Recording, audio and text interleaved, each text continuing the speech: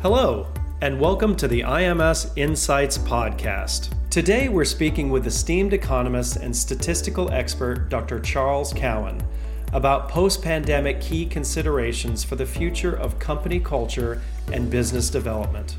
Dr. Cowan is the Chief Executive Officer and co-managing member for the National Statistics, Finance, and Economics consultancy Analytic Focus.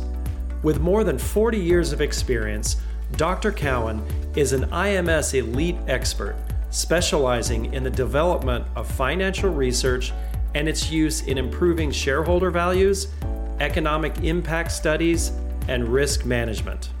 Dr. Cowan, I know you've been working with a number of clients really around the globe to help them build more reliable models for using HR, and I'm using the word HR analytics, but really just taking that information, being able to apply analytics to help inform those decisions. What right now are you seeing are really the key considerations that companies and firms need to be looking at with respect to their commercial real estate portfolios, their workforce, how to handle those next steps right now, which, I know there's some urgency as restrictions ease, but also just business as usual, those decisions that need to be made regardless. So what are you seeing with clients? I have to tell you, you're asking me probably a year too early. The reason is because I think people haven't figured this out fully. So part of what I'm seeing is talent retention, but at all levels, because now I'm seeing a lot of discussion for partners and senior partners in law firms moving and transitioning to where they think that they have the best balance of work life and home life. That's become much more of a consideration because now they're home when they weren't previously. And so you need to have that kind of balance, but it's being enforced. And if you're able to work from home and you like working from home, then that becomes another part of the calculus that wasn't there previously. So I think you're asking me a little, we're a year and a half into the pandemic, but now we're coming off the pandemic, but the dynamics have changed, and I don't think they've worked their way through completely. So let's think about culture.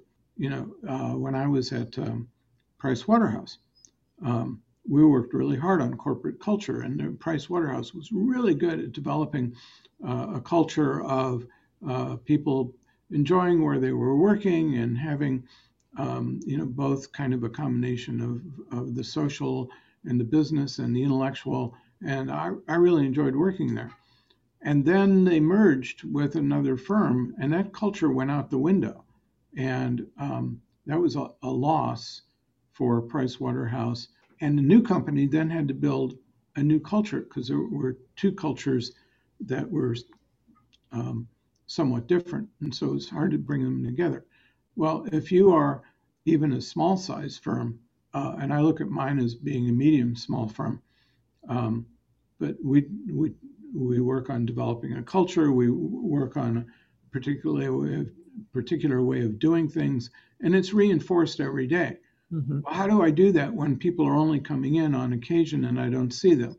And the only opportunity I have to talk to them is through a Zoom call or a Cisco WebEx call, where I am having an interaction with them about this one specific project, but I'm not having a discussion with them and they're not talking to each other across projects, which is where the culture develops as opposed to, the uniqueness of each project.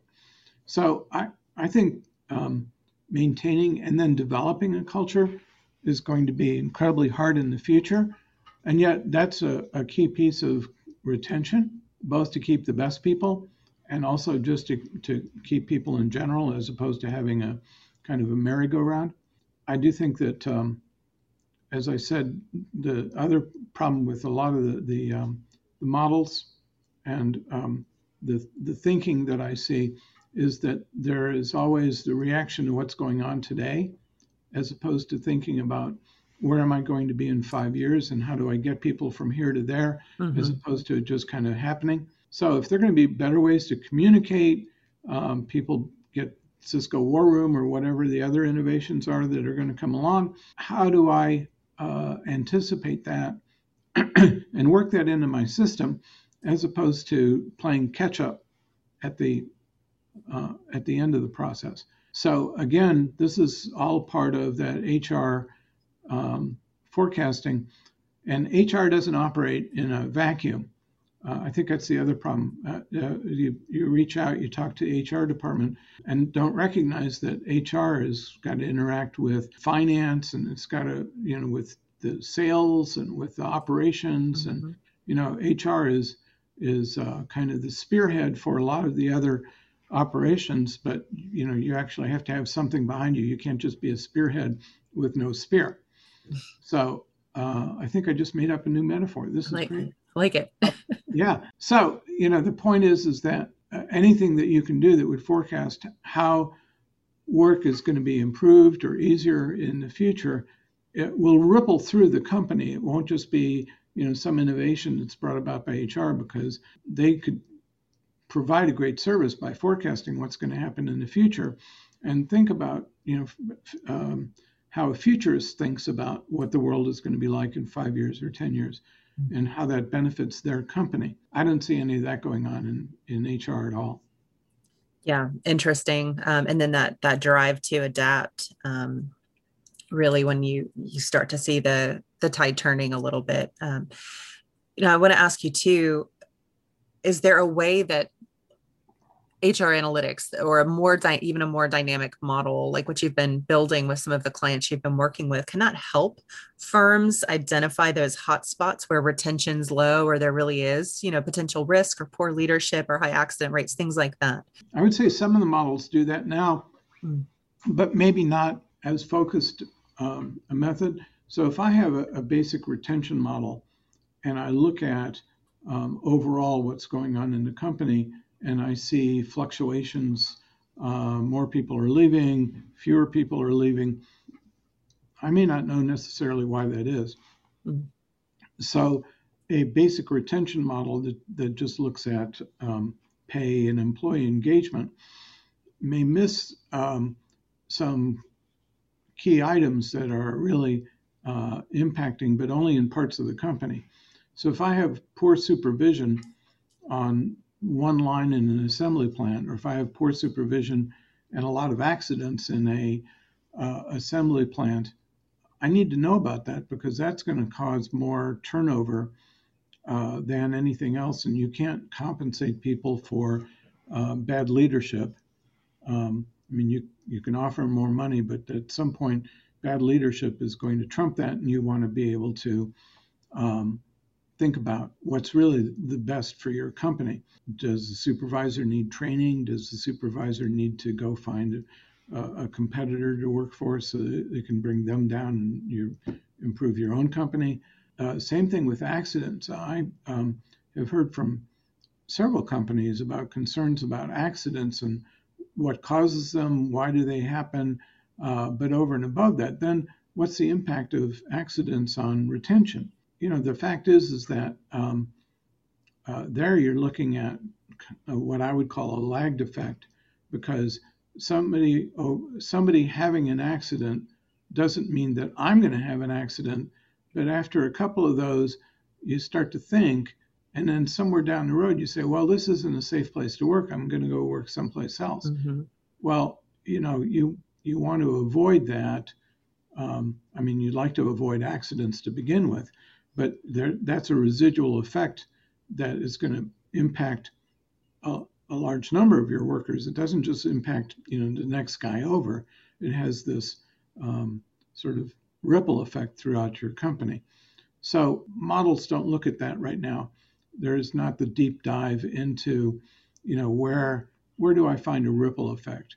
Where do I find an effect because something happened 6 months ago? They don't do that, and that is an area where things could grow and expand and improve in terms of how one uses these types of techniques within HR to better understand why you have this ebb and flow that you may not pick up in any other way. Very interesting. And Dr. Cowan, you mentioned law firms a minute ago, and I wanted to talk with you. I know we were recently, you and I were discussing a recent report from Thomson Reuters on the state of the legal market. And they were looking at US firms and UK firms, had conducted some surveys, and they were finding really interesting things that 75% of partners were saying the number one area to reduce spending and budget for the firm was real estate. And another finding that they had in that report was 1/3 of senior partners would plan to leave their firm in 2 years if they weren't able to work remotely or have that kind of work-life balance that you mentioned. And, traditionally we think of law firms, especially big law, and we're thinking much more traditional brick and mortar, you're meeting clients, but we've seen so much disruption over the last year, even jury trials in the US handled over Zoom, and you're talking about remote war rooms being set up potentially now. We're definitely seeing some of that start to emerge. And are big law firms facing some of the same challenges here that we're seeing in private companies? So I'm going to repeat what I said about 5 minutes ago, which is you're probably asking me a year too early. So let me tell you what I think is going to happen, because you're right that Thomson Reuters article was very well written and very interesting in terms of the topics it covered. But I saw what you said about the partners saying that they would leave if they weren't able to work remotely, and that they wanted to focus on reduction in costs. But most law firms that I work with, big, medium, or even small, still have to make a certain amount of investment in some type of infrastructure. Mm-hmm. So if you are going to have client meetings, or you're going to have like a settlement discussion or some other type of negotiation, that's typically maybe in the old days that was always done in person, and in the last year it's been done via the internet. But what's going to happen in the future? And I don't think anybody's thought that through. They're just thinking about, well, I'd like to work at home. Mm-hmm. Really? Would you like to work at home, but you're going to be remote on a settlement where everybody else is around the table?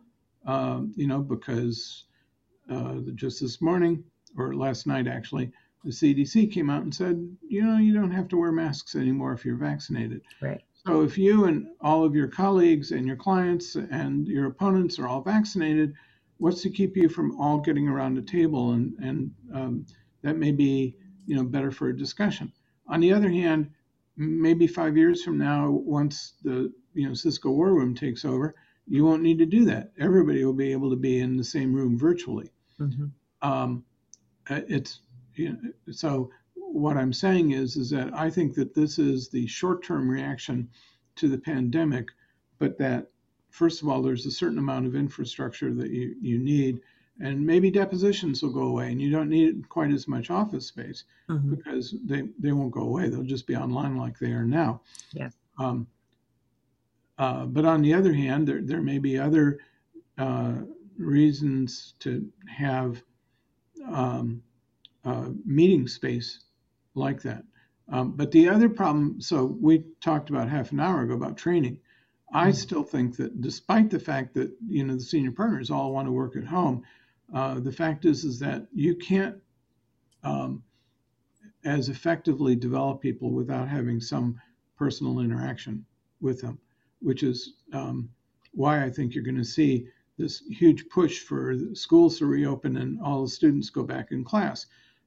There's a lot of discussion within the educational community about how students learn from one another as much as they learn from their teacher, because they exchange ideas, or one person explains to another how something is done. That was certainly my experience getting my doctorate, but I know also from working with a lot of educators that is a key component of learning. Well, if it's a key component of learning in schools, it's also going to be a key component of learning on the job, that you still need to have this kind of interaction. So I get that everybody would like to work from home, or at least would make sense that they work from home part-time. But then if they're going to be in the office a couple of days and they're not going to be in the office a couple of days, where does the reduction in space come from? Are they willing to share offices so that Mr. Smith gets an office Monday, Tuesday, and Mr. Jones gets an office Thursday and Friday, and it's empty on Wednesday, so that they cut down on their need for space?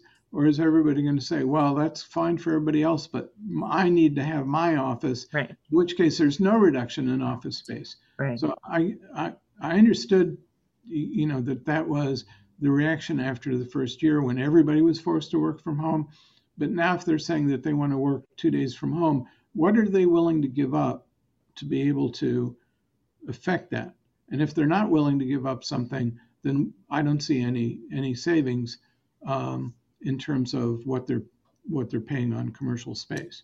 Makes sense. And then for law firm officers, big law officers, administration, how do they walk that fine line to retain those senior partners who are feeling itchy and saying, I really like this work-life balance I hadn't had before. How do you build a model? You mentioned the hub and spoke model, but maybe it's just a case of we don't have the models yet for what would be how all of this is going to sustain. Yeah. Well, I will say that I think also that there's an advantage that the senior partners have, which is that they are senior partners, but there's very few of those. Mm-hmm. So maybe those guys work at home, but the intermediate partners don't get to make that call. Yeah. Because somebody's got to be around to, herd everybody else. So I think that it's like way too early to say this is the way it's going to work out, because I think that there are items like we were just discussing, who gets to keep their office, for example, that haven't been fully thought through, and that somewhere down the road, the realization is going to hit people, and it's going to be a lot more messy than it seems to be right now. I'm thinking about taking up a sideline of selling boxing gloves to law firms. Let them duke it out. Thank you to Dr. Charles Cowan for speaking with us today, and a special thanks to our listeners. At IMS, we're trusted to deliver integrated trial services for the most influential global firms. It's been our privilege to serve our clients on more than 20,000 cases and over 2,000 trials.